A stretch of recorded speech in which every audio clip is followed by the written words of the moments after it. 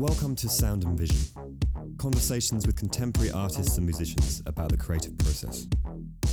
Here's the host of Sound and Vision, Brian Alfred. This episode of Sound and Vision is sponsored by Kensington Panel and Stretcher. Kensington Panel and Stretcher offers high-quality custom surfaces for painting and mixed media artwork. All products are handmade and designed to meet the highest standards of strength and stability. To learn more or place an order, visit them online at kensingtonpanels.com. Sound and Vision is also brought to you in part by Charter Coffee House, located on Graham Avenue in East Williamsburg, Brooklyn, 1 block from the Graham L stop. Charter combines dedication and skill refined over a decade in some of the most detail-oriented dining experiences in the world and applies them to your daily coffee experience. Using a variety of coffee beans from 4 renowned roasters and ingredients from carefully selected farms and distributors across the world, Charter has created an eclectic and expansive food and drink menu ranging from quick bites to casual dining, all prepared with passion and attention to detail. Charter's determination to make an impact on their community doesn't stop at the customer. A portion of all profits goes to charities focused on revitalizing communities and youth development across the world. Find out more at www.chartercoffee.com or follow them on Instagram at charter_BK. And stay tuned for an exclusive collaborative coffee blend from Charter and Middle State Coffee Roasters coming soon.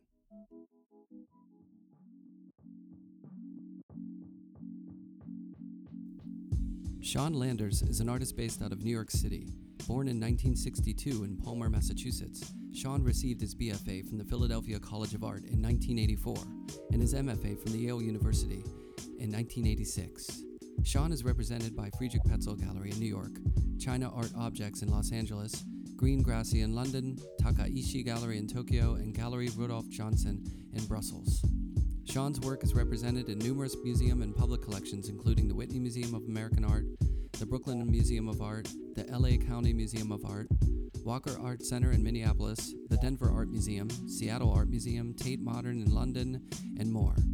I met up with Sean at his West Village studio, and we talked about his days growing up in an artistic family, the value of humor, music, painting, and much more. Here's our conversation.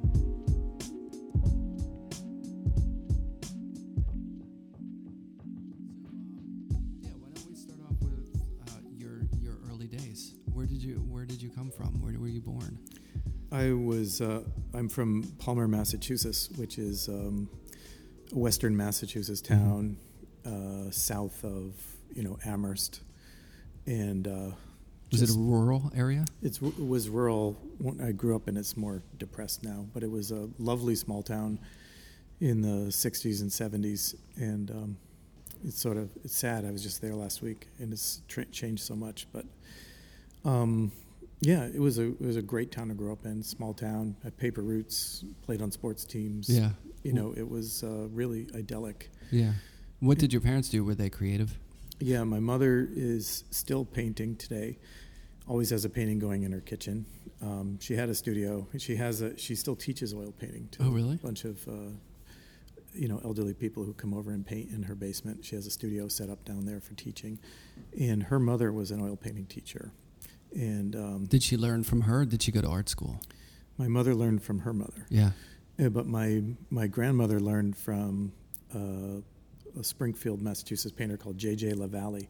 And he learned to paint in Paris in the late 1800s. So he had that sort of, by then, I think, impressionistic style was sort of rote. Yeah. So he had all those moves, and he taught my grandmother those moves. She was really good. My house is filled with her paintings, and they're really competent paintings. And the older I get and the more I paint and the more experience I have as a painter, I just appreciate what she was able to do more and more. She lived next to the practice field for my Little League football team. Uh-huh. So, I wasn't that enthusiastic as a younger person to play football, so sometimes I'd skip practice and go to her house and studio. And she had to deal with me. She wouldn't tell my parents as long as every time I came over I made an oil painting. Oh, really? So I would make oil paintings, with my football pads on, my cleats, my shoulder pads.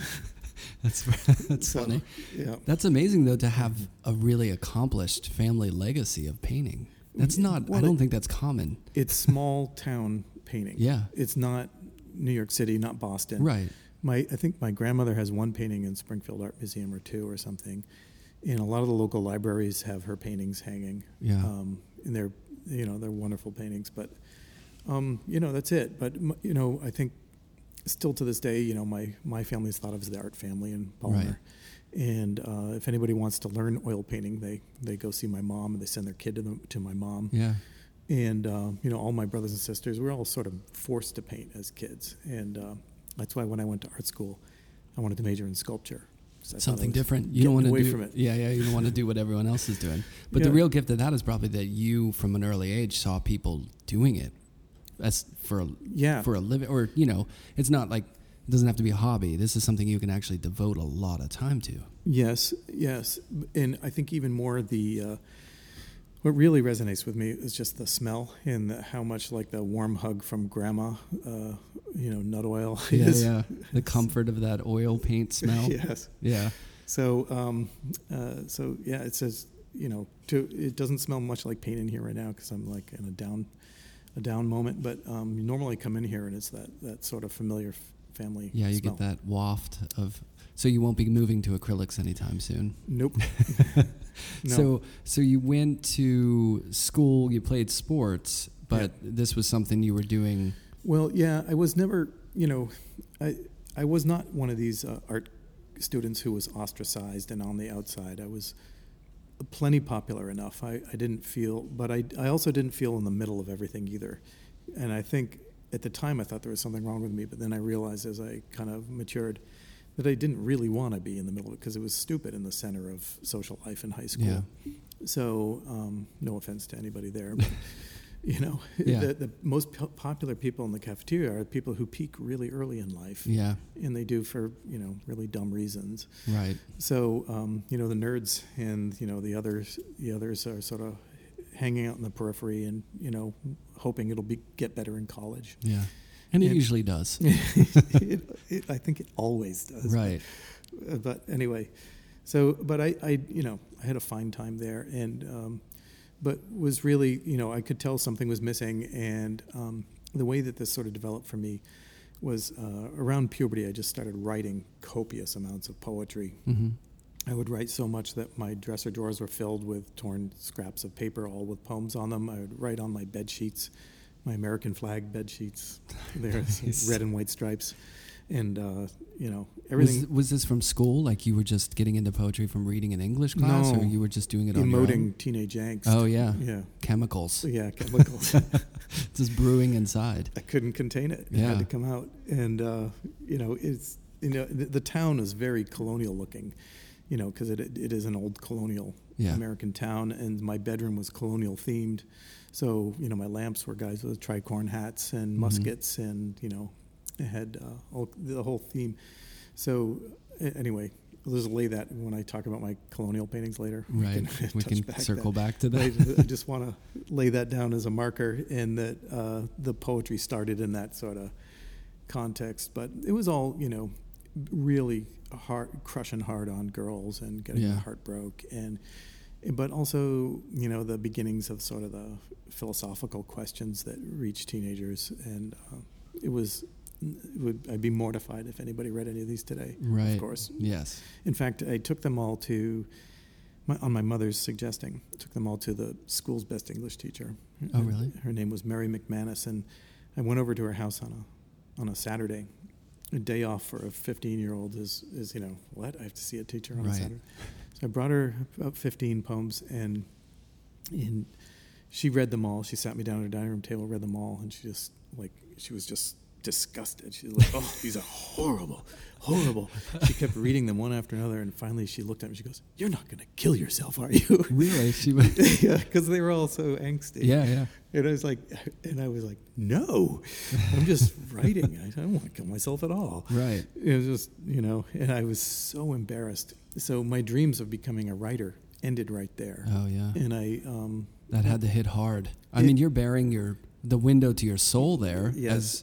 As, which is a very difficult thing for a young kid to do. Yes. And to get crushed. Utterly crushed. Yeah. And at the end, she sent me home with a Robert Frost book. and which I love to this day. Right, I love right. Robert Frost, and he was a local. He lived in Amherst, and Emily Dickinson Yeah. lived in Amherst, and they were like my childhood heroes. Yeah. So they're local people who were world renowned for their poetry, and I wanted to be a poet, and but yeah, she crushed that dream, and I think it was a good thing in the end. But who knows? Yeah. I guess you just buried that all inside for a decade or so. But the way that my art eventually sort of really took on a life of its own, and in the art world here in New York was through what I was writing in various forms. So Yeah, and bearing your soul in a way, right? yes, but you get how that was. It wasn't always a one-to-one thing. I learned to protect myself by being somewhat fictive whenever I could, and adding the fig leaf in certain ways, and how I learned. Because to protect myself became a really important part of this, because I did feel so humiliated by that experience with that teacher, who, in fairness to her, she realized she overdid it, and many times spoke to my mother and my older brother and saying, like, I'm afraid I was too hard on Sean. Well, and also she's probably not accustomed to having that kind of like window opened up to her, right? I guess not. I mean, I think she had kids. I'm not sure, though. And Yeah, they like, probably hid that and buried it like all other kids do. Yeah, I mean, she's like, I grew up very Irish Catholic, and she was in our church, and she was the lecturer. She would read from scripture, before the priest would stand up. She'd read gospel, I guess. I forget. I'm so far out of it at this point. And I was an altar boy too, so we're laying down all the early days tracks. I was an altar boy, paper boy, all that stuff. So is that a good carpet bombing of my youth? Well, there's one missing part of that equation, because you have art, you have prose, you have sports, and then I'm sure music factored in. Yeah. Was that the grand release or some sort of connection that you could make to, what was the music situation? Well, all my friends were, this was the time of Journey and Steve Miller Band, in high school, and that's what everybody was listening to. Yeah. And I just thought, like, how did I get born into a time where music is such shit? And so my recourse at that time was to go early. So Jimi Hendrix, The Doors, The Who, Led Zeppelin. And I'd be listening to those things in my bedroom, and those are some of the first albums that I bought. But little did I know, in the late 70s, the coolest thing was happening. If I had just got my ass to Boston, I could have seen Jonathan Richmond or something like that. Or if we would come down to New York, because my uncle used to live down here, but it was never to go to CBGBs or anything like that. I wasn't anywhere near downtown. And no internet, so you couldn't bump into it. No. No one was posting about, the Ramones. No, but, I had heard, little snippets of, the Jam and stuff like that. Yeah. And I was like, I was getting a sense that something was brewing. And of course, once I got to, and then, I guess the Talking Heads sort of broke through around then, and Blondie did. Yeah. And it gave me a sense of like, oh, there's something cooking out there. And then as soon as I got to art school, that's when it really kind of opened up, because there were all the clubs down there. So I would go and immediately got a crazy haircut and went to hardcore clubs and, mosh pits and the whole thing. It's like a release. It was intimidating, and because I was such a small town kid. When the first day in the dorm, we were the advisors got us all together and said, hey, let's have some recreational time in Fairmount Park. So we went up there, and that's on the Schuylkill. This is Philadelphia. Yeah. So we got up to the river, and we're playing frisbee. And my friend, the kid on my dorm had this new frisbee, and he breaks it out, and I immediately threw it, and it bent and went right into the Schuylkill. And he's like, oh man, you fucking dick. He lost my frisbee in the Schuylkill. And I was like, what's the fucking problem? I just dove in, swam out, and got it. And everybody was freaked out. Yeah. They were like, what the hell? He's crazy. He's a hick. Because where I'm from, you swim in rivers. No big deal. Right. They were so worried about everything that have gotten into all of my orifices. They took me to one of the very powerful fountains on Benjamin Franklin Parkway, and basically made decontaminated. They were trying to get me to squat over the main thrust, to get it all out from under there. Were you confused at why they were so, godsmacked that you would I just thought, I just saved you your Frisbee. Then there's yeah, man, I don't want you to die. So, well, you survived. And you probably taught them a lesson. Yeah, it's like country kids can swim. Yeah. You're not afraid of a current. So the music you weren't quite there yet. It didn't tap in yet. It was Philadelphia that I got it, and I got it from fellow students, and it was slow burn through freshman year. But it was until maybe the end of freshman year that I was going to clubs. Yeah. When you're, I was 17 when I went, and turned 18 in that first semester. So I was really a rube. Yeah. And must have been overwhelming. I was a little intimidated because I'd never lived in a city. Yeah. I wasn't used to the noise and the commotion, and unfriendly people. The riffraff. Well, yeah, Yeah, not saying hi to your neighbors. Yeah. None of that. Just, hey, get used to it. And was it, I would imagine with your family history that going to art school, would have been okay. They just hoped that I would major in illustration. Oh, of course. Or graphic design. They want you to earn a living. Yeah, they were worried about that. Yeah. And so was I, but as soon as I got there, I realized I am not a commercial artist. Yeah. So I gave up that hope, and I had a very inspiring freshman year sculpture teacher called Tom Butter, he lives locally here downtown. Yeah. And, he was a huge inspiration to me. I don't know why, because I think he was emerging as a young artist in New York City at the time, and he was a symbol of what appealed to me in the art world of, being someone who makes shows, makes what they want to make in their studio. Probably had energy. He had a lot of energy. Infectious. Yeah, I don't think he's that much older than me, maybe 5 to 8 years older than me. So it was like a within reach sort of thing.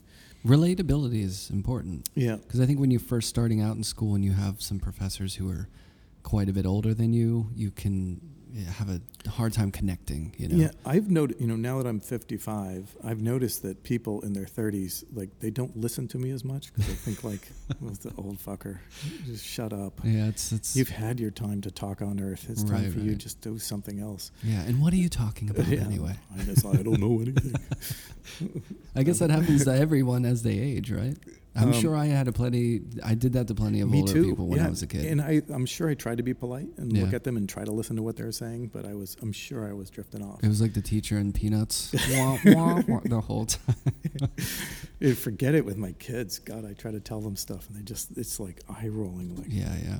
It's like it doesn't connect. Nope. Later on, they'll figure it out. But, I think if for I think as I matured, in graduate school, the older teachers, I started to really get into their advice. So it's a phase that just, I think, burns through pretty quickly. Yeah.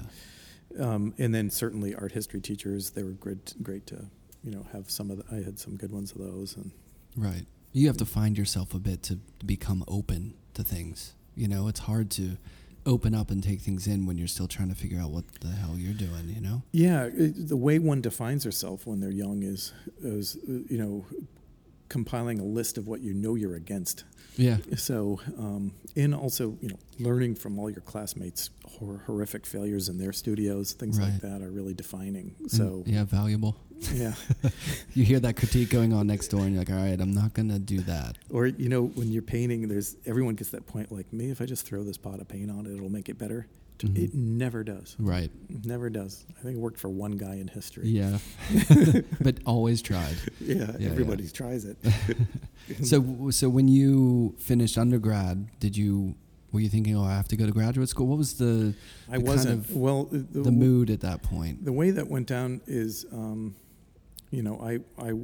went through the whole sculpture program there at Philadelphia College of Art and was about to graduate, and my mother called me up and said, you should go to graduate school. And I said, why? I just going to move to Brooklyn and get a carpentry job and try to make it as an artist. And she said, I think you should go to graduate school. And I said, it's just a waste of time and money. She said, no, I want you to try, and I'll pay for having the slides made and the application thing. So she said, I want you to apply to at least 2 or 3. And she said, one of them I want you to apply to is Yale. And I was like, Yale? What? I didn't even know Yale had an art school. Right. I was like, what are you talking about? She said, yeah, Yale's got a really good art school. And the reason she knew this is I guess I had a cousin who went there and got her MFA in photography a few years before. So she had heard about it from her, maybe at a funeral or wedding or something. And she said, I want you to do what your cousin did. I was like, okay.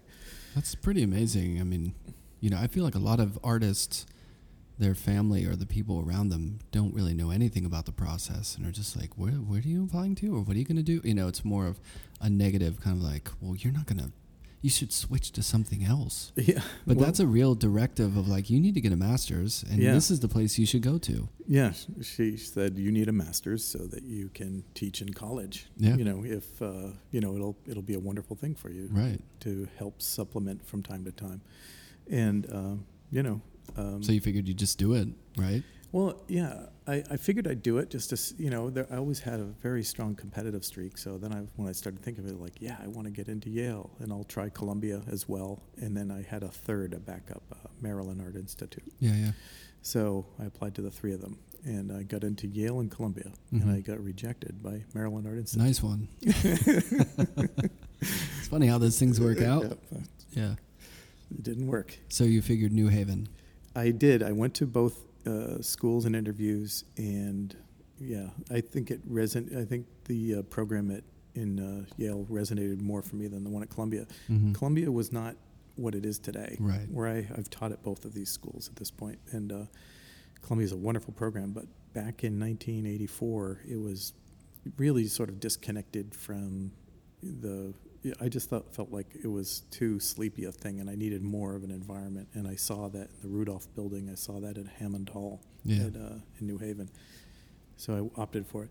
It was also nice for me to be back sort of on the north side of New York City. Right. After, it felt sort of distant from New England. Yeah. And it was really nice to be back in New England. Yeah. And you're not far from the harbor.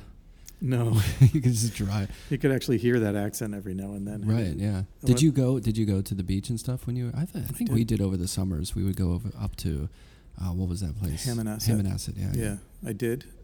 It's nice. It's like there's a getaway there. There is, yes. And I would do that. Sometimes there's a lot of shore places to eat and stuff. Yeah. And you can fill up a car at graduate school with a bunch of people and go out to one of those places. Was this is a weird question. Was the pizza not quite what it was? Oh, no, it was on. It was good, yeah. Yes. Who knew that they had such a great pizza scene in New Haven? They really did. And they invented the hamburger. Louis' Lunch. Amazing hamburger. But my favorite was Yankee Doodle. Oh, the Yankee Doodle. That was still there when I was there. Yeah, I think it closed. It's closed fairly recently, right? It's a disaster. Did you like that burger with the Piccadilly sauce on it? I didn't. Well, I was a vegetarian by grad school, but I did their breakfast sandwich, which was like eggs, and it was really good. That place was great. It was just a great place. Yeah. There was like that place and Rudy's were like the places we went Rudy's, to. yeah, of course. And Mamoon's. And Mamoon's, yeah. And luckily there's a Mamoon's here in my neighborhood, and I still go there once a week. It's good stuff. Never and been. For a vegetarian, I lived... Like, my window opened up to its exhaust fan side, so I was eating there a lot. Yeah, falafel fryer grease in your window. Oh, it's good stuff. You should go to Mamoon's when you leave here. I think I might hit it on the way out. Yeah. So, but the program, going there, you got accepted. Yep. And what was your... before getting into the work at Hammond Hall, what was your work like in undergraduate? Were you... Yeah, it was... Was it big? Was it sculptures? Well, the way I first heard of Anish Kapoor was in my Yale interview. They said that all my undergraduate work really looked like it was Anish Kapoor. And you had no idea who that was? I had no idea who it was, but as soon as I then looked him up, mm-hmm. which meant I had to go to a library and find old art magazines and look up Anish Kapoor because there was no internet. And I loved it. I thought he was fantastic. So mine were sort of, unique, inventive, sort of tight shapes like that. Yeah. And they were done with different materials. That was sort of like senior year, but I was always always evolving the whole time. Were they large scale? Very large sometimes, yeah. You could get in them and rock them, or you could, some were large hanging things. They were, I read Mary Shelley's Frankenstein, so then I wanted to make, a giant sculpture of a monster, so her monster. Mm-hmm. So there was a lot of things like that. It would be a lot of it literature based. Something I would read, it would give me an idea for something to sort of make a sculpture out of. So, like 100 Years of Solitude by Gabriel Garcia Marquez gave me an idea of this winged thing. Anyway, so I did that, and that's what I applied to Yale with and got in with. I love that. They were like, oh, have you heard of this guy? Anish Kapoor? Yeah. And you look it up afterwards and you're like, damn it. Well, they weren't facsimiles, but Yeah. I could understand why they said, you remind us of Anish Kapoor. Yeah, but I feel like in those days, authorship was a little more weighted in your work. Where now it seems that you can quote, with the proliferation of everything. Yeah. I don't know that younger artists are really seeking to be original. Like, I'm going to do something no one ever did before, because you know what? It's all pretty much been done. And now it's kind of like, okay, I'll just navigate the waters of all this older stuff. Like musicians nowadays, put a little bit of like, new wave and a little bit of, I don't know, punk and then a little metal or whatever. You just like I agree completely. Blending things together. But back then you really wanted to be, my stuff's different. Yeah. Yeah, you wanted to be, but I think there's always going to be, untouched land, right? Yeah, virgin territory, by virtue of the fact that every human ever born is unique from all others, right? And if they really connect with a true expression of themselves, they're going to define a new area, right? Having said that, though, certainly, I will. When I want to reference somebody else, it's blatantly obvious if I'm doing Hogarth or Picasso or Magritte or Picabia or somebody like that. I'm definitely following in their footsteps on purpose. And but sometimes you do it subconsciously. You don't know you're doing it. Right. But that's all part of what it is. If you are referring to somebody or two or three different artists at the same time, then by the fact that you're combining those in different proportions, it's its own unique thing then too. So definitely, it is interesting to think. It's just there's always going to be new stuff because even if you're quoting something, you're quoting it at a different time, so it's inherently different. But it's just so like when minimalists started. When Judd started doing his thing, that just didn't exist. Like, people weren't even doing formal abstraction. Yeah. And it must have been weird to, like, charter new territory like that. Like, Robert Ryman was like, you know what? Fuck, I'm just going to use white. And there was no one who did that before. Well, Malevich, but you know what I mean? Like, it was new territory. There was a sort of the background to a lot of our education was sort of rebuilding art once it got sort of simplified down by people like Ryman and Malevich. Is sort of like what they did to painting was reduce it so much that I think it was incumbent upon, I guess, the first generation to do it was maybe the 70s. The photorealists rushed in, Chuck Close and all that kind of stuff, and then in the 80s the neo-expressionists sort of, and then the Neo Geo, and then postmodern. It was sort of building this thing back up, and it took a lot of different forms. But in the process, it sort of, I think, it spread down a foundation where just anything goes. Yeah. And any combination of anything throughout history is valid. In fact, you'd see, and when I was teaching, I'd see art students who would have 5 different art historical strains of the same painting, doing it on purpose. Right. Well, I guess nowadays too, we have new media as a new frontier as well. Well, you can aid you can aid this process by using Photoshop. Yeah. And throw it all together. And sort of know what it's going to look like before execution begins. Yeah, I've seen some VR stuff too, where people are doing, like virtual paintings where you put on VR glasses and you're moving through environments, and it's like it's different. Well, it reminds me of Jessica Stockholder in Hammond Hall. She was a year ahead of me when I was in that program, and I think that's what she was trying to do then. It was sort of explode a painting into physical space. Right.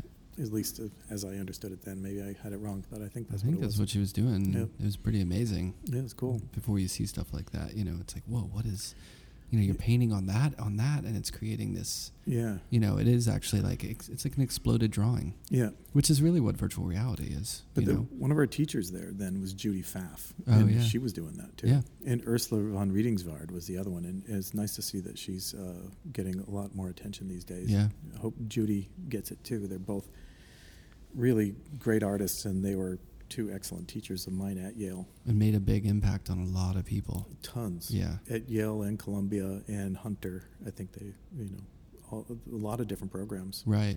So when you made the change, when you went to Hammond Hall in New Haven, what was there a shock of all the new students and the different work? Were you exposed to more conceptually, or how did your work change or morph, or how did your ideas, change? The biggest change, I think, for me was I had a gigantic studio, and I had one of those big ones at the end, and they have 40-foot ceilings. It's not even like a studio. It's like it's like a basketball court. A building. Yeah. Like half a basketball court is Yeah. what my studio was. So I had that, and I had just getting in there probably gave me more confidence, because it's always a little like, am I somebody or am I nobody? Mm-hmm. I feel a lot like nobody. So getting in there made me think maybe it gave me enough confidence to sort of mean it more and Yeah. be less timid. So I tried making, I started making, I picked up where I left off at Philadelphia. I was starting to make shapes, and then the shapes become more like animals. And then I went to look at some, Goya matador and bull and horse and bull, and then I thought I'd like to make a sculpture out of this, drawing by Goya. So I did a skeleton inside of a drawing of a skeleton inside the horse and a skeleton inside the bull, and then I used those as plans for like 2x4s, and I screwed them together, and then I did lattice work on the outside, and I ended up sculpting these larger than life size, Mm-hmm. a bull hitting a horse on the side. And then, I did it with some fighting dogs, and then it sort of went on from there into this sort of giant fighting animal series. It was sort of the first thing that really took shape for me there. It sounds pretty good. They were cool. Yeah. We have photos of them. We're scanning them. I'll put them on my website eventually. Excuse me. But the other thing that was happening at the same time was I was writing copiously on my walls and making paintings. So there's paintings, writings, and cartoons on the walls. So, and I started to learn that skill then, and I was too sort of thick to realize that when people would come into my studio for crits, that they'd give a cursory nod to the gigantic sculpture I just completed. Yeah. But their backs are soon turned to it, and they're absorbed Oh, by really? the content of the walls, because it was. Again, I was learning that play between being confessional and diaristic, Mm-hmm. and also authoring as well in moving it. So I was learning where my place was as a writing presence in the work, Yeah. and also the play between writing and cartoon, and the play between writing and painting, Mm-hmm. because all of those things were there. Yeah. And anyway, Well, it seems like the sculpture would have come off as like a big external, image, like this big external event or something. But the stuff on the wall was more internal. Yes. It's more emotional in a way, or like referring to, I don't know, yourself, and that's probably engaging to the teachers. yeah, I think it's the hook, not just the teachers, but the fellow students. Yeah. Yeah. The in visiting artists, whoever they might be, the hook is voyeurism. Right. People want to know that they're not alone. So here's someone writing very honestly and sincerely. So I think there's a big draw to that for all people to get sucked in. If you see somebody's diary sitting there, Yeah. you read a page, and then before not long you've read 30 pages. So And you took a pause to that and kind of noticed that, like, oh, people are I paying attention to this differently. I noticed they were. I didn't take it seriously Okay. until I moved to New York, Yeah. and then had the problem of, in my Lower East Side studio. And I moved to New York City in 1986, and I got a studio on Stanton and Ludlow. Mm-hmm. I mean Ludlow Street, where Stanton intersects, and I think there's a piano store there now. I was on the top floor of that building, And it was a smaller studio, so I had to scale down those giant sculptures, and then, that just started an evolution that wound up, in painting. Because the only way I could feel like I could just be that free again was to paint, because once I just conceded that, okay, everything's going to happen inside this flat plane inside of a rectangle, then I could just do what I wanted again. And, when installation or when, the physical limitations of making giant sculptures sort of become too impossible, painting is right there waiting to do it. And it was like a skill I had. Why not use it? But I feel like we've jumped ahead a lot, but that's all right. Anyway. Well, how did you come? So you came out of Yale feeling pretty solid in like what you're trying to get across, or how was this experience? You said earlier that the experience overall was pretty good. It was. I think it was very good. You met a lot of visiting artists. They always have a great visiting artist program. I had a good friendship with Vito Acconci. Yeah. He came up to see my MFA show on his own accord. That's pretty cool. Yeah, I think he liked the writing on the walls, and he yeah. identified he had already moved on in his work to architecture and site sculpture, and but the core was in there. I think he just saw like this is a crazy young man. Right. And I like him. Yeah. So I shouldn't say that. Maybe he didn't like me. I think he did, though. So in fact, we saw each other not that long ago in London, and he remembered it so well. Yeah, we got to talk. Anyway, he was like one of those people you meet who is like a door opener, not because he said anything or taught me. It's just what he symbolized with what he was and what he did. Like you said earlier, the Ramones. Yeah. When you first hear the Ramones, it opens up a whole new way of making music and thinking about music. So, when I first heard about the early works of Vito Acconci in the 60s down here in Soho, it just opened up a whole new window of what was possible for me.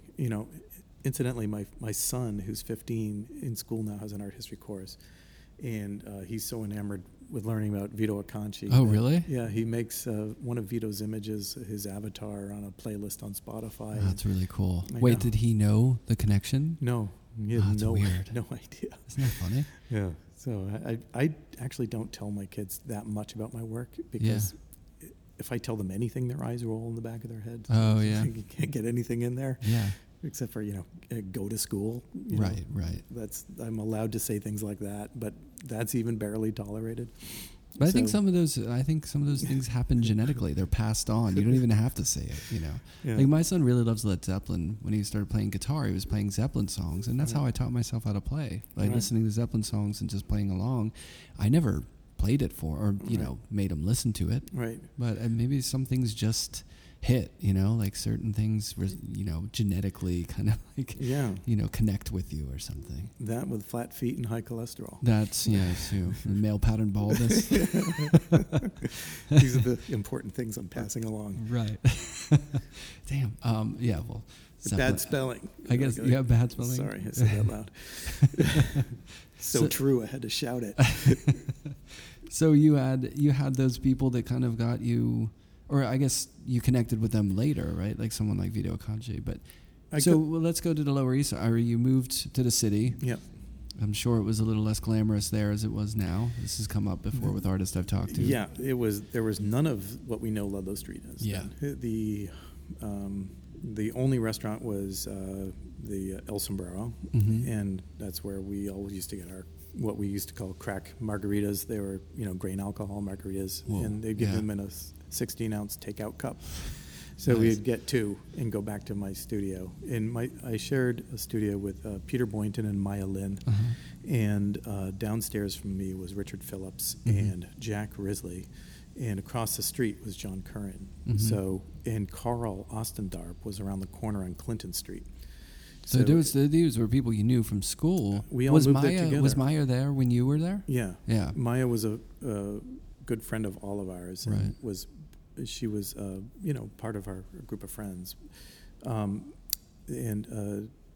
also Lisa Yuskavich and Matt Faye Levenstein. also moved a few years later into the East Village.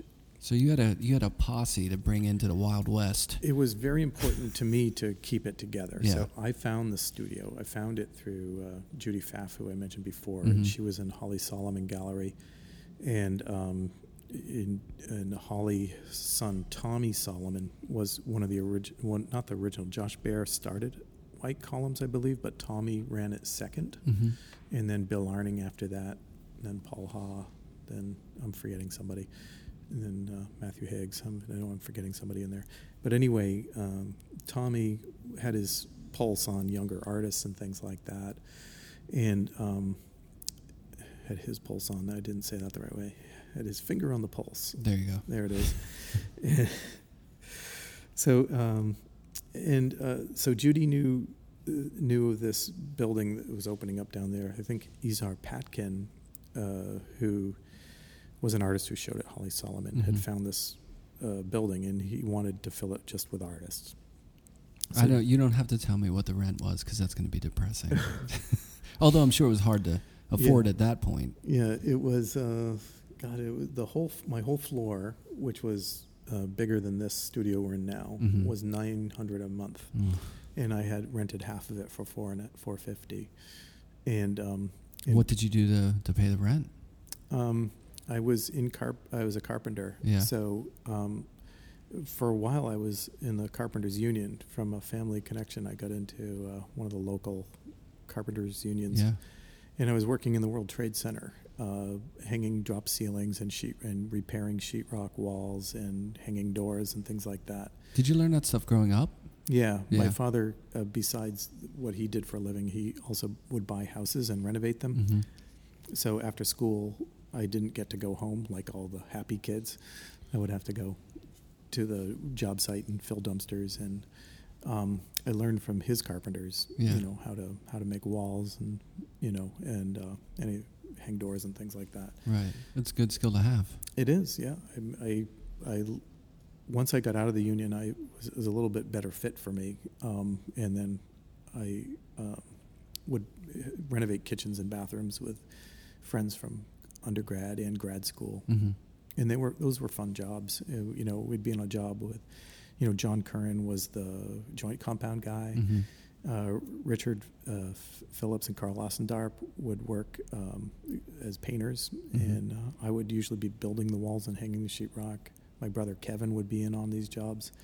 Well, you did go to sculpture school, so Yeah, we all knew how to do stuff. right. And we were a whole crew that'd go around and renovate sometimes restaurants, sometimes, and we did a lot of work at Terry Winter's place in Tribeca. Mm-hmm. It was really kind and generous of him to hire a whole artist crew, Yeah. because we were all such fuck-ups. We spent most of the time drawing caricatures of each Right, other right. on his unpainted sheetrock walls. And it was really fun. It was, you wanted to be in your studio, but it was, if you had to work, this was a good situation to work. You could pay the bills, I imagine, right? Just barely. So Yeah. the idea is you'd make enough money on a job so you could coast for a few weeks and get Mhm. back in the studio. And then when you'd run out, you'd start, calling the contractors again and trying to get another 2 or 3 week engagement. So Right. it was on and off like that. And, anyway, through nostalgia, I'm thinking this was all fun. At the time, I'm sure I was really upset about being broke all the time. Yeah, it was a grind. Yeah, it was Yeah. a total grind. Well, of course, you'd want to be in the studio all the time and not have to, Yeah. But yeah, in retrospect, at least you were able to be around some friends, and it was Yeah. there was a fun in that. Well, this was the basis for my character, Chris Hampson, Mhm. who I wrote this sort of fictional screenplay, and he was like an artist struggling to make it in New York City in 1990, and he would do carpentry jobs, and he was a complete fuck up. And the way that I created this character was not only what was true about me in this struggling time on the outside trying to get in, but it was every embarrassing story from everyone I knew. Mm-hmm.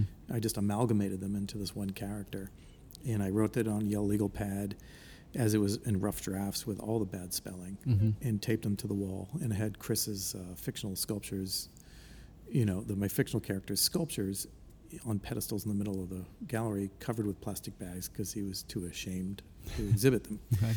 So that's kind of the first show that really hit. Yeah. And but from that point on, you know how you were first introduced to the world? That's how people always remember you. Yeah, yeah.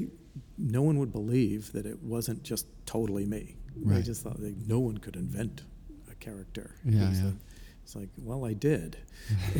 But certainly there's the reason it felt true is because there was so much of my truth in it. Right. But it didn't exclude all the other fictional stuff I put in there. Yeah. So that was, again, furthering what I learned on the walls at grad school, is learning that sort of way of mixing truth and fiction to be able to, create something. Yeah. Yep. So how did you start, to begin to show your work? I mean, you made a lot of good connections and were sort of like plugged into a community, which was, I'm sure, helped. The direct connection was Judy Pfaff got us the studio. Mm-hmm. And I moved in, and I convinced all my friends to move into this building in this area. So we had our tight unit down there. And this is what I've told all my students, is like, move to New York together, stick together, be each other's first eyes. Even if somebody's too timid to be honest with you that your work sucks, their eyes won't lie. Mm-hmm. You'll see it in their eyes. And we all need to know to be kept on, to be kept moving in the right direction. So we had that. But we also had this connection through Holly Solomon Gallery. Mm-hmm. Her son Tommy, who was a frequent visitor. And, he was really instrumental in all of our success. And in just by giving us advice, saying, you're all not going to get absorbed in the art world at the same time. But he says he was very clear that he believed something was going on here and amongst us friends. And, he at that time opened up a gallery in Los Angeles called Tommy Solomon's Garage. And a lot of us did shows there. Mm-hmm. I think I was one of his first shows that he ever did in that space. And what was the work you shipped out there? They were plaster casts sunk in resin. Mm-hmm. And the way that, I'm going to see if I can explain how that evolved so quickly. I went from making these giant animal pieces in New Haven to getting to New York to making other kind of figurative-like sculptures, but I'd paint polyester resin on them until Mm-hmm. they got really... No, first I started painting beeswax on them until they got distorted. And then I thought it would be really cool to paint something clear on them so you could see the distortion and see the original thing in the center. So I started putting polyester resin on them. And then I thought, I want my literary influence back. So then I started casting my friends and say, who's your favorite literary character? So I would cast their head and title the piece them, and I'd submerge it in a big cylinder of polyester resin. So there were these sort of things. So And you were working with that stuff? I was, yeah. In the studio, at home? Yeah. Were you living where you were working? I was, but Yeah. I made a resin booth with an exhaust fan to the roof. Oh, nice. So when I had it on, it was getting the fumes out. Yeah. I was living with John Curran and my brother Kevin Landers at the time. Mm-hmm. So, if all of us die of liver cancer, it's my fault. Sorry, guys. Your exhaust fan probably did the job. I'm hoping it did. So you're sculpting John's painting, and was your brother an artist? Is he an artist he's a too? photographer. Yeah. Yeah. Wow, you covered all the bases. Yeah, we were all there. Photo, sculpture, and painting. Yeah, and I was writing too. Yeah. So yeah, that was. But we're jumped ahead because that's all the way after my studio burned down on Ludlow, and I moved I moved around the corner to Houston. But how did that happen? The landlord wanted to collect insurance on the building right, next right. door, so he burnt it down, and we all lost our work. But for me, that was the end of the resin heads. Yeah. And it was and right around that time too, I was in this relationship with somebody for a long term, and it broke up, and I was in one of those moments where you're like, fuck it, I'm not gonna do whatever the hell I want, and it doesn't matter anymore, that kind of thing. Right. Wild-eyed in the rain at Yeah. night. So I just launched into writing with a vengeance, and that's where the Chris Hampson stuff came from. Mm-hmm. And all that happened at the time after this fire, and our whole community was going to split up. So Richard and Jack Risley found a studio together in the East Village. So then I went to John across the street and said, John, would you like to be my roommate? He's like, sure. Yeah. Let's do it. So it was too much. It was a big loft. Yeah. And it was too much for us to afford on our own. My brother Kevin was graduating from Chicago Art Institute just that summer. So I said, would you like to move to New York and live with me and John? And he's like, sure. Yeah. So we did it, and we had our own little unit there, and then our loft became the center for all of our friends to come visit and hang out. Yeah. And we had this great roof where, after studio day, we would go. This loft was in the same building that this performance place called Participant is in now. Yeah, yeah. It was the top floor. Right. So it was me, John, Kevin up there, and Rudy Stingle was on the second floor. Oh, really? Yeah. And then we had this roof on the top that, we had couches on and AstroTurf. And we'd all just go up there and drink, beer and have barbecued potato chips every single night. And that sounds pretty good. it was the coolest. Yeah. So we kept our sort of thing together where, you never make fun of each other's work, but you sort of keep each other going the right direction just because, like I say, the honesty of a look sometimes can be more than a whole critique. Yeah. Is it at this point, is John still doing more abstract work, or is he starting into figuration? He had started figuration still on Ludlow Street. Yeah. He started making a couple of, really wacky portraits Right. mixed in with a little bit of abstraction. And by the time we got to Houston Street, the abstraction wasn't totally gone, but pretty much gone. Yeah. And he had started to do more portraits, and then the yearbook portraits started right then. Mm-hmm. He took a few portraits out of my high school yearbook, some out of his, and maybe some out of my brother Kevin's. Yeah. And that was the fodder for that. And then he had a white column show on that work, and then everything started to grow from there for him. Yeah.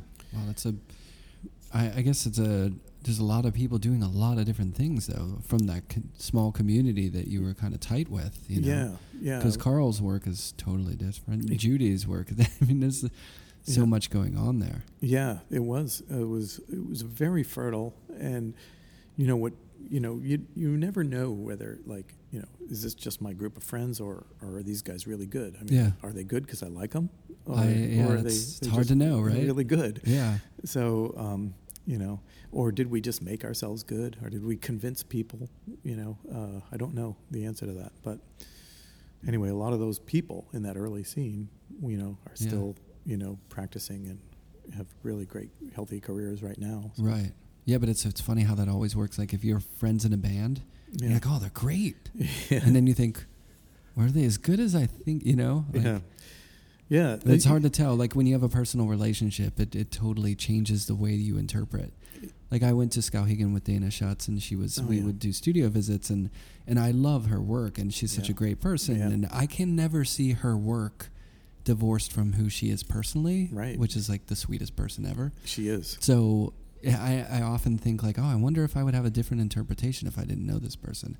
I'm sure with John and Carl, like, you can't really divorce that person from that work. No, and seeing it develop with all these people, I saw them build themselves from the ground up as they saw me, and I just know how true to them that all of their work is. Right. And but I knew John was a rare talent, and that's why I wanted him to share a studio with him. Right. I just thought this is a good dialogue for me to have, and we ended up sharing studios for 12 years after that, before we finally went our separate ways. The studio divorce. All right, we've been together long enough. It's time to get our own place. I was just I hung out with him in his studio about a week and a half ago, and we're still very tight friends. Yeah. Well, I mean, you go through the trenches like that, Yeah. So, Anyway, so Yeah, so how Where did were you, we? so you started showing your work. I mean, you had the connection with White Columns and Solomon, you know. yeah, I never showed at White Columns, but Bill Arning took over after Tommy, Mhm. and Bill put me in a group show once, but I never had a white room or anything like that. So, But Tom- people, you were on people's radar, I guess, right? Bill put me in a show in the Sculpture Center, and he put me in a show in White Columns. So he was really, I think, the first person to actually exhibit me. Mm-hmm. And then Tommy was after that, and then his mother Holly wanted to represent me, and then around that time Magda Sawan from Postmasters Gallery learned about me, and so did Colin Deland from American Fine Art. And Well, he was on Broadway, right? no, I'd first met Colin when he had his East Village Gallery, and Okay. Magda did too. They were both right off of Avenue A. Yeah. And then they moved. They both moved to Soho, and Magda on Green Street, and I think Colin on Lower Worcester, if I remember correctly, down near where the Drawing Center is Yeah. now, the Jeffrey Deitch area down Right, there. right. So I had from nothing. I had 3 offers to show. I Mhm. had Magda, Holly, and Colin. Colin was like the hottest gallery on the planet. Right. Yeah. So I very much wanted to show there, but his style was so much like, yeah, Sean, we're going to do a show, but the way I do it is you just make your work, and when I tell you you're ready for a show, we'll do a show. And Holly was very professional, like, let's, this is how it's going to be. Right. She had a stable full of old people, so older artists, so I was going to join as a sort of the bigger galleries then would have like your younger tier Right. sort of entrance. And so I was being offered sort of that entry into that sort of established art world. And then Magda offered something kind of in the middle. So, and she said, your date for showing is November. Mm-hmm. Can you make me a show by then? Yeah.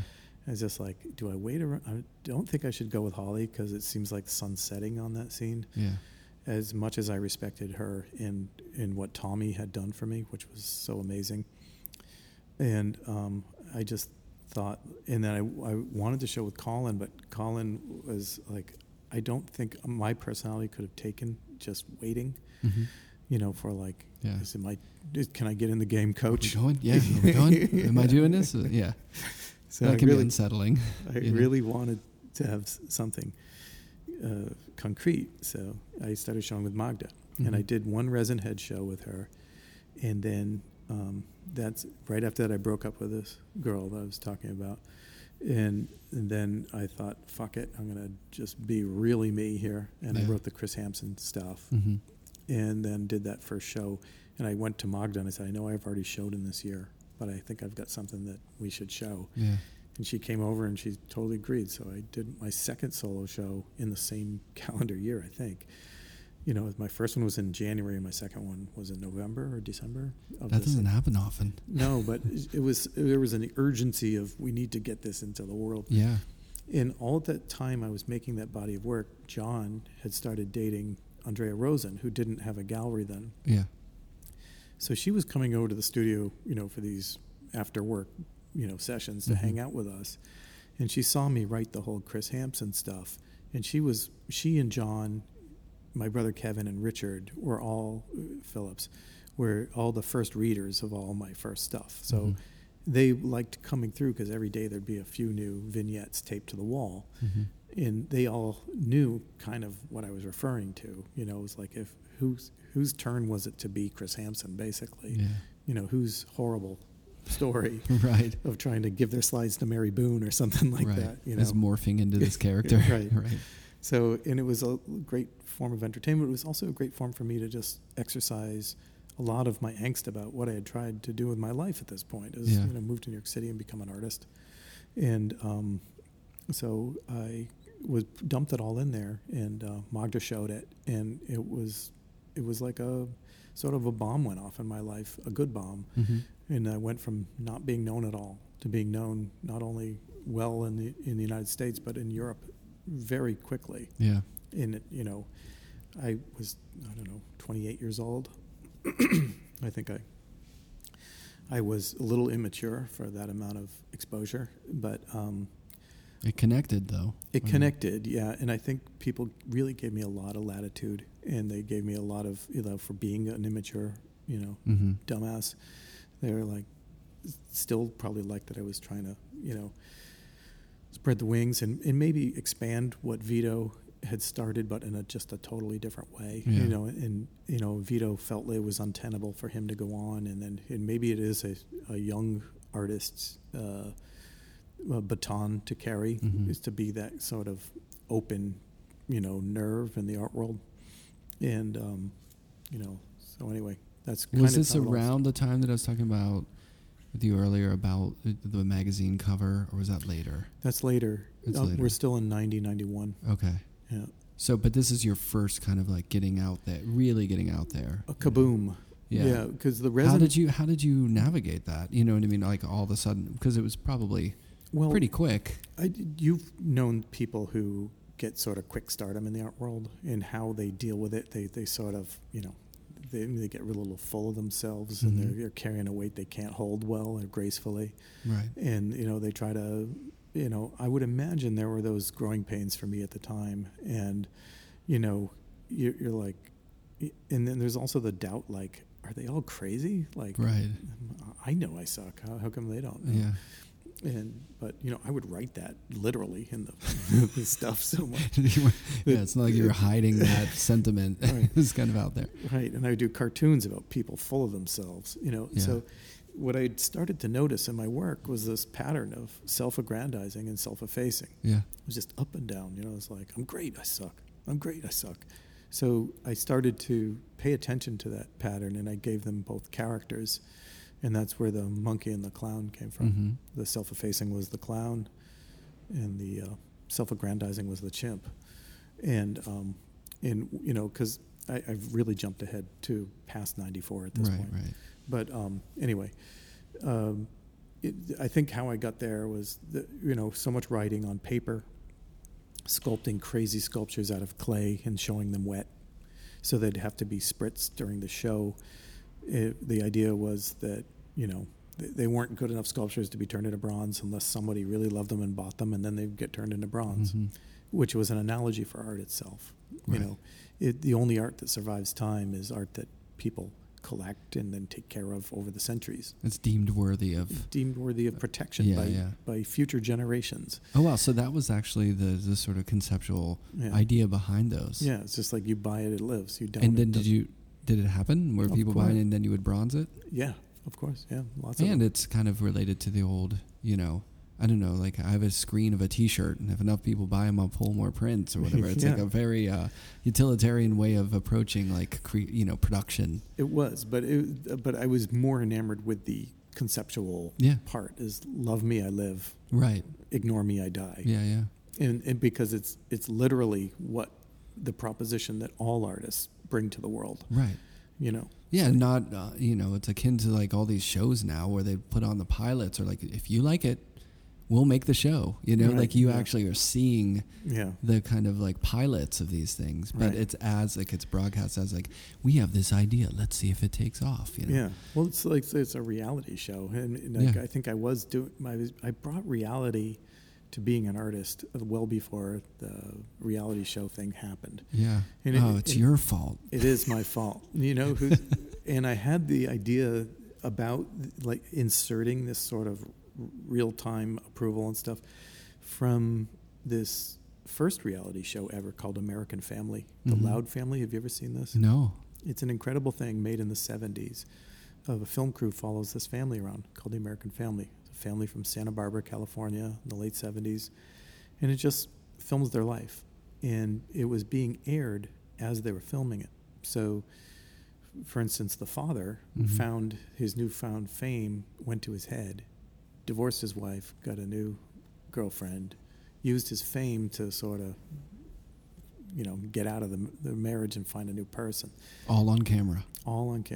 And that's weird. It was the feedback loop of the reality TV just fucked this family up pretty hard. The oldest son came out as gay on TV, which was a huge thing for the 70s. Then he moved to New York, lived in the Chelsea Hotel. And they're filming this?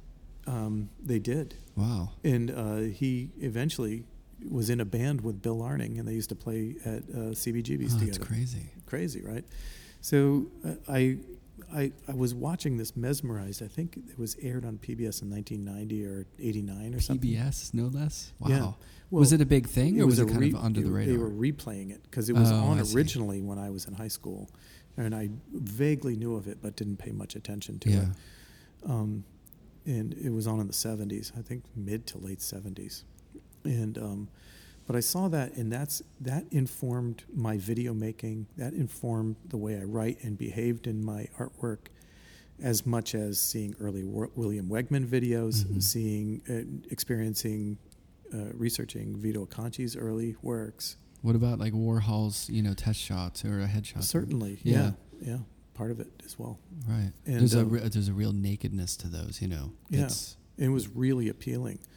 I had all those John Morrissey. Is it John Morrissey? Paul Morrissey. Paul Morrissey. Paul yeah, Morrissey movies. Yeah. A friend of mine gave me the whole set, and we used to just watch them. They would always be playing in my studio.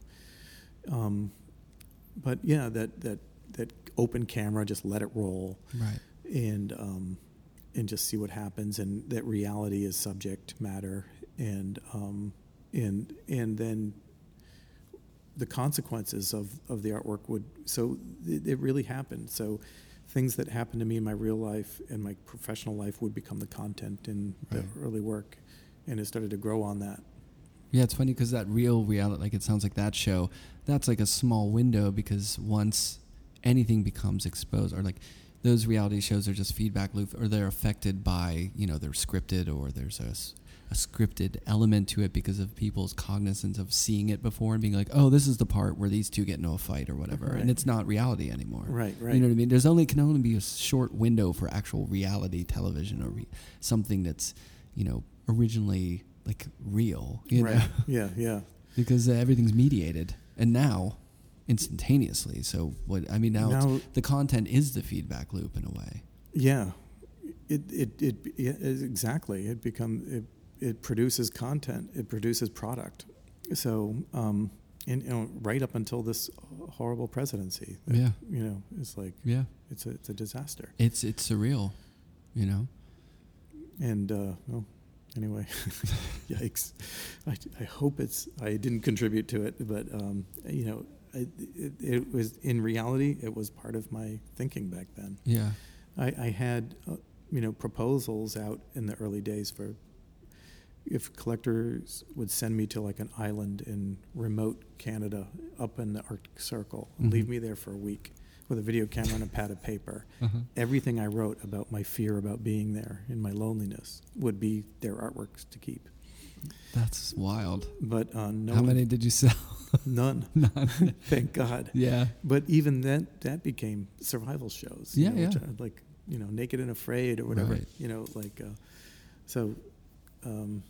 I was really thinking along those lines, and my book Sick was just like, what's it like to be an artist sitting in a room, waiting for ideas to come, for a year. That's what I wanted to do. And I also thought, a lot about the stream of consciousness, how it is our primary experience of life. Like everything we do, everything we see, it's the scrim of the stream of our consciousness. We see it through that. Yeah.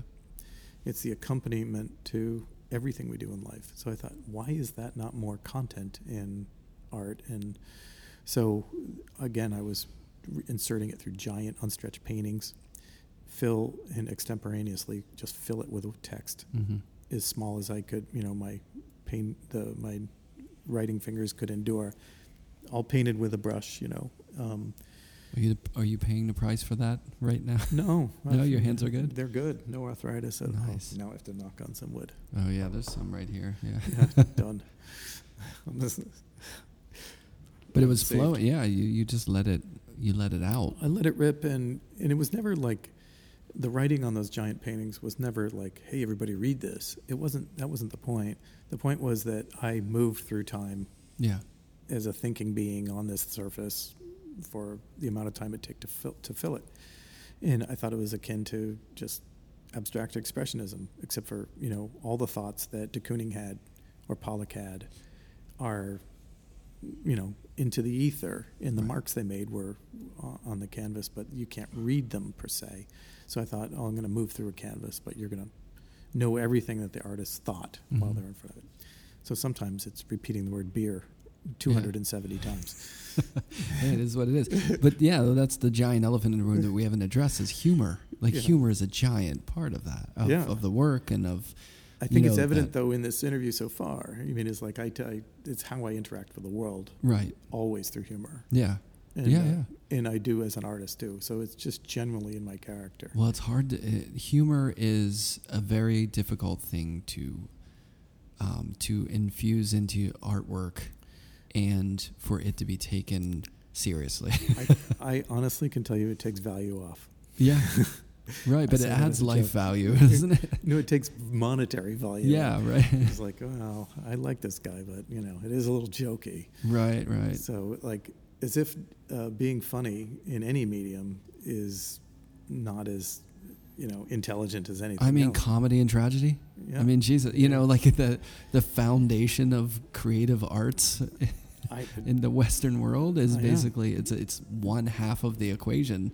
Comedy's just not seen as serious, and tragedy is really seen as quite serious. So I love comedy, and I feel like, comedians' ability to grapple with issues of the world is so often successfully, tackled in humor, in relatability. It's how you navigate an insane thing that we call life. You know what I mean? Right. This place that we're in, and for those who try to take it so seriously that, it's a little jokey. Yeah. It's like, well, that's how people. I mean, everyone jokes. It's how you kind of like understand life in a way. Yeah.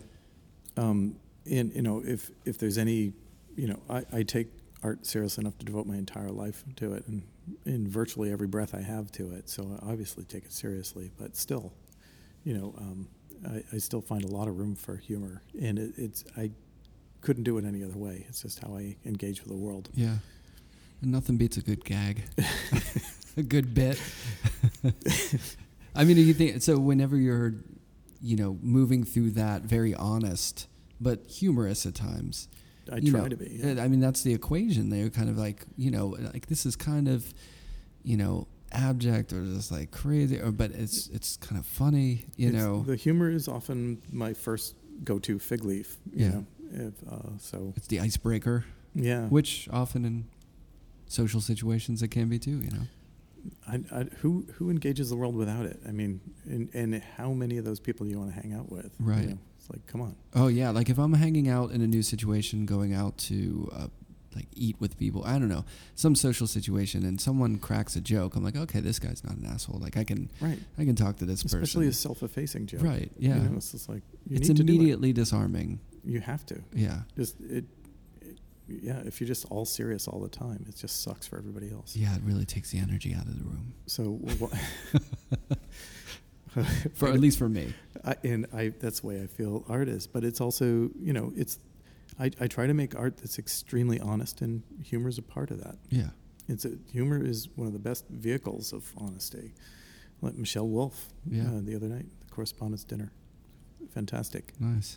Do you feel like a lot of the people who are interested in your work, either collecting it, fellow artists or whatever, of course, fellow artists probably more so, but, are sort of engaged in that humor, or like, or is it sometimes kind of like, well, I don't really get the funny side, but I like his paintings, Well, we spoke of John Curran and Carl Ossendorp, both engage in humor quite regularly.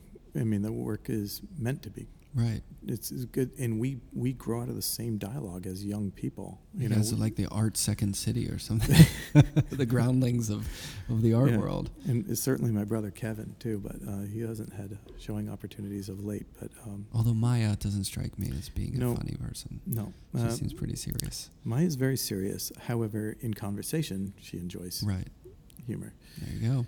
But she entered the art world on a very serious note. Right. The Vietnam War Memorial. So that's not a gaggy way to break your way into the bit.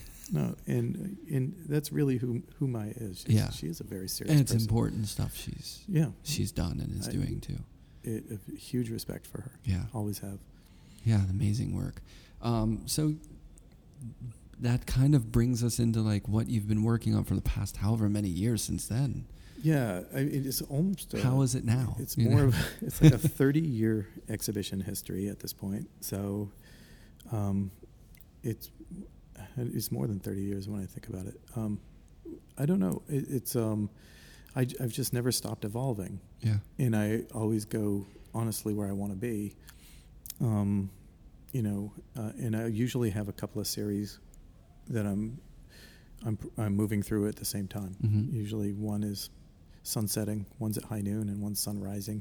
It usually kind of goes like that. That's maybe a way that I've sort of settled in the last 10 or so years. Or now, do you feel with, being successful and being able to show your work all around the world and, having a steady kind of, I'm sure you have a steady schedule, like you're not grinding to find the next gig or whatever where I'm going to be showing. I mean, how does the comfort level or how does that affect your work? Or do you just feel like it frees you up to do what you want to do and you're like, fuck it, I could just do whatever I want, It is freeing. It's always felt free. And I've always worked with galleries who are very just tolerant of whatever I do, because I do throw in a couple of Matt Ivans every now and then mm-hmm. that are not sellable at the time where I exhibit them.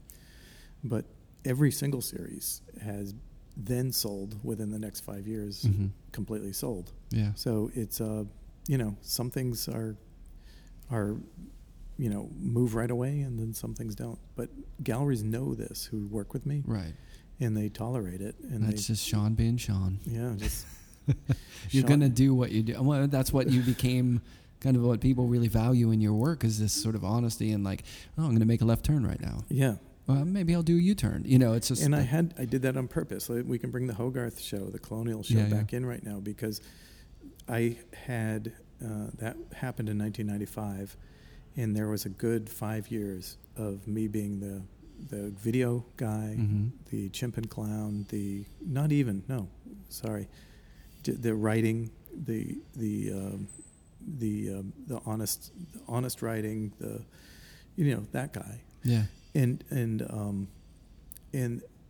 I could tell that there was a trajectory for that, and there was a lane that I could have just stayed in, right, and built that into just stayed in that narrow lane, but I was not satisfied to do it. I felt like it would not be a honest expression of who I was as an artist, so I had to break it. And Stuart Regan, who I was showing with out there in Los Angeles, it was time for me to do my second show with him. And he had told me, Sean, I called my place Regan Projects because I want you to do something that you wouldn't do in New York. He said, out here in LA, we basically have the same collectors as in New York, so think of this as your place to freely express. And I really took him to heart. Yeah, you're like, I can do that. So I was like, I've filled up so many canvases with stream of conscious text, mm-hmm. that I've started filling them up with stripes, to sort of describe the absence of thought and what pleasure that would be. So multicolored stripes instead of text. Yeah. The stripes of text. So I just had this thing, thinking about, my town where I grew up, the colonial stuff, how I still sort of like to think of that era. I am sort of like a colonial America nerd. I love mm-hmm. that topic, love reading about it, thinking about it. Well, I mean, you slept on Old Glory. That's right, I did. I'm sure it had an impact. I mean, I slept on Star Wars sheets, so I'm still like a huge Star Wars fan. Yeah, I know your generation. Those things matter, I met so many of your generation as a teacher, and then because I always tell my American flag sheets, people would say, Star Wars. Yeah, Star Wars and E.T. Yeah. That was heavy stuff. Yeah, it's cool. So you embraced that. I did, and I thought like, I was in London and I saw the Hogarths and the Rake's Progress and all the stuff, and I thought like, this is a guy who was trying to use humor to tell the truth in his time, mm-hmm. and he did it in his way, and those were funny paintings, they're fantastic paintings. So I wanted to do that, but tell the story of me and my time. Yeah. So I rather than write out the story, I wanted to do it through pictures like him. It was a way for me to get back into painting images again. Right. And so I just did this madcap show of these American colonial tavern drunks having a raucous time in a tavern. The other thing is at Yale in the British Art Center, there's a Hogarth painting Oh, yeah. called A Midnight Modern Conversation. Mm-hmm. You remember this painting? I think I do. All of my vignettes come out of that painting, Uh-huh. but I just sort of reimagine them in a colonial American Right. setting. And it was loosely based on a time where I was proposing to my own wife. So there's a proposal in the middle of it in the smaller paintings. Mm-hmm. Anyway, so I told that, shipped the paintings out to L.A., and when I got there, they were opening the crates, and Stuart and Sean looked at them, and they looked at me like, are you fucking crazy? Why couldn't you just give us text paintings, you idiot? Right.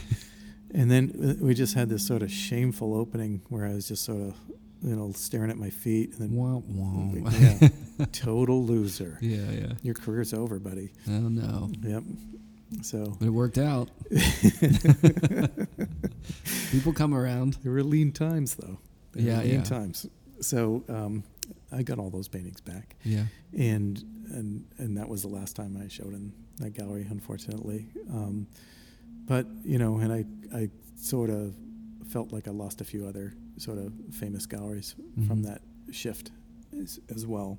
Yeah, but you had the balls to do it, I did. I broke it. I broke it on purpose. Yeah. I broke it wide open. And from that time and all the next body of works that I made, I put down enough roots to grow into everything I'm doing now. So and it's wonderful to have built a career where freedom is the governing principle of it. I looked at some artists' careers, and I won't name anybody, but you feel the artist being trapped in their thing. Mm-hmm. And I just didn't want that for myself. And some people, they feel great in it. Like on yeah. Kawara, no one's going to say, hey, we're thinking about a new direction for you. You know what I mean? Like, he's doing the dates every day. That's his deal. Yeah. And I'm sure, if you're doing that long and that, it's just something that really resonates with you. There's something meditative I love that body of work. He's one of my art heroes. Yeah, absolutely. That is an amazing accomplishment. So I think it's, you just had that need. You were the type of person that needed. And as like I mentioned before, like, in school when we saw that I think it was Art Forum cover, right, with the words on. That was, to us, that was like this open window of like, oh wow, you can do that. Like, what is this? And so, and in watching your work over the years, there were shows that I saw of yours where I was like, what the hell is this? This is a real, 180. Like, what is going on? But then there will be more of them. Yeah, There's my Picasso show was one that flipped everybody out. But that show, to this day, that's my most expensive at auction body of work. Yeah. Not that that's a measurement of anything, but it just goes to show you that at the time it was just like, what the fuck, buddy? Right. He's some lost things take it this time. Yeah. And I lost my Berlin gallery over that show. They were like, that's it. I'm not showing you anymore. I love that. I lost 2 or 3 galleries over the Hogarth show. That's crazy. I lost a good gallery over the Picasso show. But anyway. Well, they don't deserve... if you don't have... I think when it comes to galleries and stuff like that, only certain people will really understand or care about your vision and like what you're planning or trying to do. And then there's some people who are like, just give me the stuff that's sold over there. Yeah. Give me more of that. I understand. And those galleries aren't. Galleries are expensive enterprises. Yeah, they got to pay the rent. Yeah. And you have somebody who you think can make you money if they just do their signature thing. Right. And then they give you the Mad Ivan. Right. And then you're like, what? Why did you do that to me? Couldn't you have done it to your next show? Right. So, you've saved that from your show in Singapore coming up in a couple years. Not our space. Yeah. But anyway, but I think it's well known now by everyone who tolerates me that. No, it's impressive. And there's work of yours that I've been really into, like from when I was a student, and then there's work of yours that I was like, oh, that's cool. And then there's other stuff that I really love. It's like when you change the way you're working, but it's there's so much admiration for all those different changes and all that stuff that you're doing. Yeah, Can't be easy. I like the picture it'll make by the end. And I just start thinking like, okay, what is this thing that I'm creating after a lifetime of work? If I have over 30 years of work already made and probably have at least that to go if I'm still painting into my late 80s, that'll be a pretty interesting arc of work. And I mean, to be honest, it already is. So, and not that I'm not saying stop. Hey, can I retire? Yeah, just wrap it up. Okay. No, but it's already been an amazing amount of really interesting changes in work. So, it's got to feel good, and in a way, honestly, isn't it in a way kind of a luxury that you've been able to make those changes? I mean, it's a testament to how, to your work and how good you are at what you do, but it's also like to have those opportunities to be able to make those changes and, and to still be doing that, you can, from this conversation, it's evident what role good galleries play in this. Yeah. And I've had so many good galleries. Andrea Rosen, fantastic gallerist. Mm-hmm. I'm so sorry that she's closed her doors, but what an amazing person to just stick with me through all those twists and turns. Yeah. And now Friedrich Petzel is doing that. Cornelia Grassi in London is one who's always has my back. She wants my craziest thing every single time. She's like, "Don't give me the stuff that sells, please." Yeah, it's got to feel good. It is. It's a safe place. Yeah, it's like there are certain gallerists who want you to express the depth of your artistic ability. Yeah, and those are very good galleries. And anyway. Yeah, and then there's the other ones who are like, hey, give me some more Picassos for crying out loud. Yeah. I understand. Yeah. So you play guitar? Yeah. When did you start? When I was 6, I took lessons from a hippie in Palmer. And would you play Dead? Or did you play he taught Canned me, Heat? No, tap 3 times on the ceiling if you love me. I think it was a What is that? I don't know that. Tap 3 times on the ceiling if you want me, I don't know that. Twice on the pipe. Who is that? Anyway, I remember trying to learn that, like bing, bing, bing, bing, bing, bing, bing, bing, bing. Yeah. But this was my music teacher in grammar school. She asked, "Does anyone here want to learn how to play guitar?" And I raised my hand. She goes, "Okay, my boyfriend's teaching this shitty apartment." And I'd knock on his door. I was like 6 years old, and he'd come. I just woke him up. This guy, like in his V-neck T-shirt, pajama bottoms. Right. He's like, "Okay, dude." Like Jack Black in School of Rock. Yeah. Just put your finger right here. No, I mean on the neck of the guitar. Of course. He didn't do anything. Oh yeah, people didn't get that visual. Yeah, put your finger here. Right. I just did a little air guitar finger placement. Right. So, but yeah, he was a perfectly nice guy. But it was sort of the wrong way for me to. And so I let it go for a while, and it always bothered me that I didn't continue. Yeah. So maybe 6 or 7 years ago, I just went on eBay and got a nice guitar and started playing it. And, what kind did you get? I got a Martin. Nice. Acoustic, yeah. Yeah, that's that one. And then I've got a Fender over there and a little mini amp. Nice. When I want to make those kind of noises. And I've got a classical upstairs because that's the only one I'm allowed to play upstairs. Oh yeah, that's the only sonic guitar element that will be that's allowed. Yeah. But now I got my son a guitar. He's playing now every night too. So yeah, my son's playing too. I love it. Get them together. They should jam. Yep. So, do you have anything coming up or anything that you'd like to share with people listening of what they can see or? The next shows will be in Europe. My next gallery show will be in Brussels.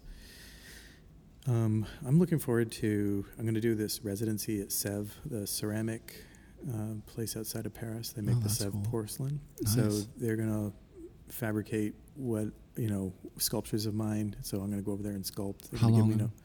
I think I have the residency open for up to a year. So I might go this summer and start it off, and then do a few trips over the year, and then do next summer to finish it. So I hope to have editions of porcelain sculptures coming up, which is nice because I need a sculpture reprieve. Yeah. But I'm starting a new series. The stretchers are getting delivered, I think, tomorrow or Monday. And I'm going to start a new series here as well in the studio. Sounds great. A new series. That's exactly what we need. I can't wait to see it. So, like I said earlier, I'm a huge fan. I mean, your work was monumental for a lot of us in school, and just kind of like it's really great to come over and meet you and talk to you. Thank you very much. Thank you so much.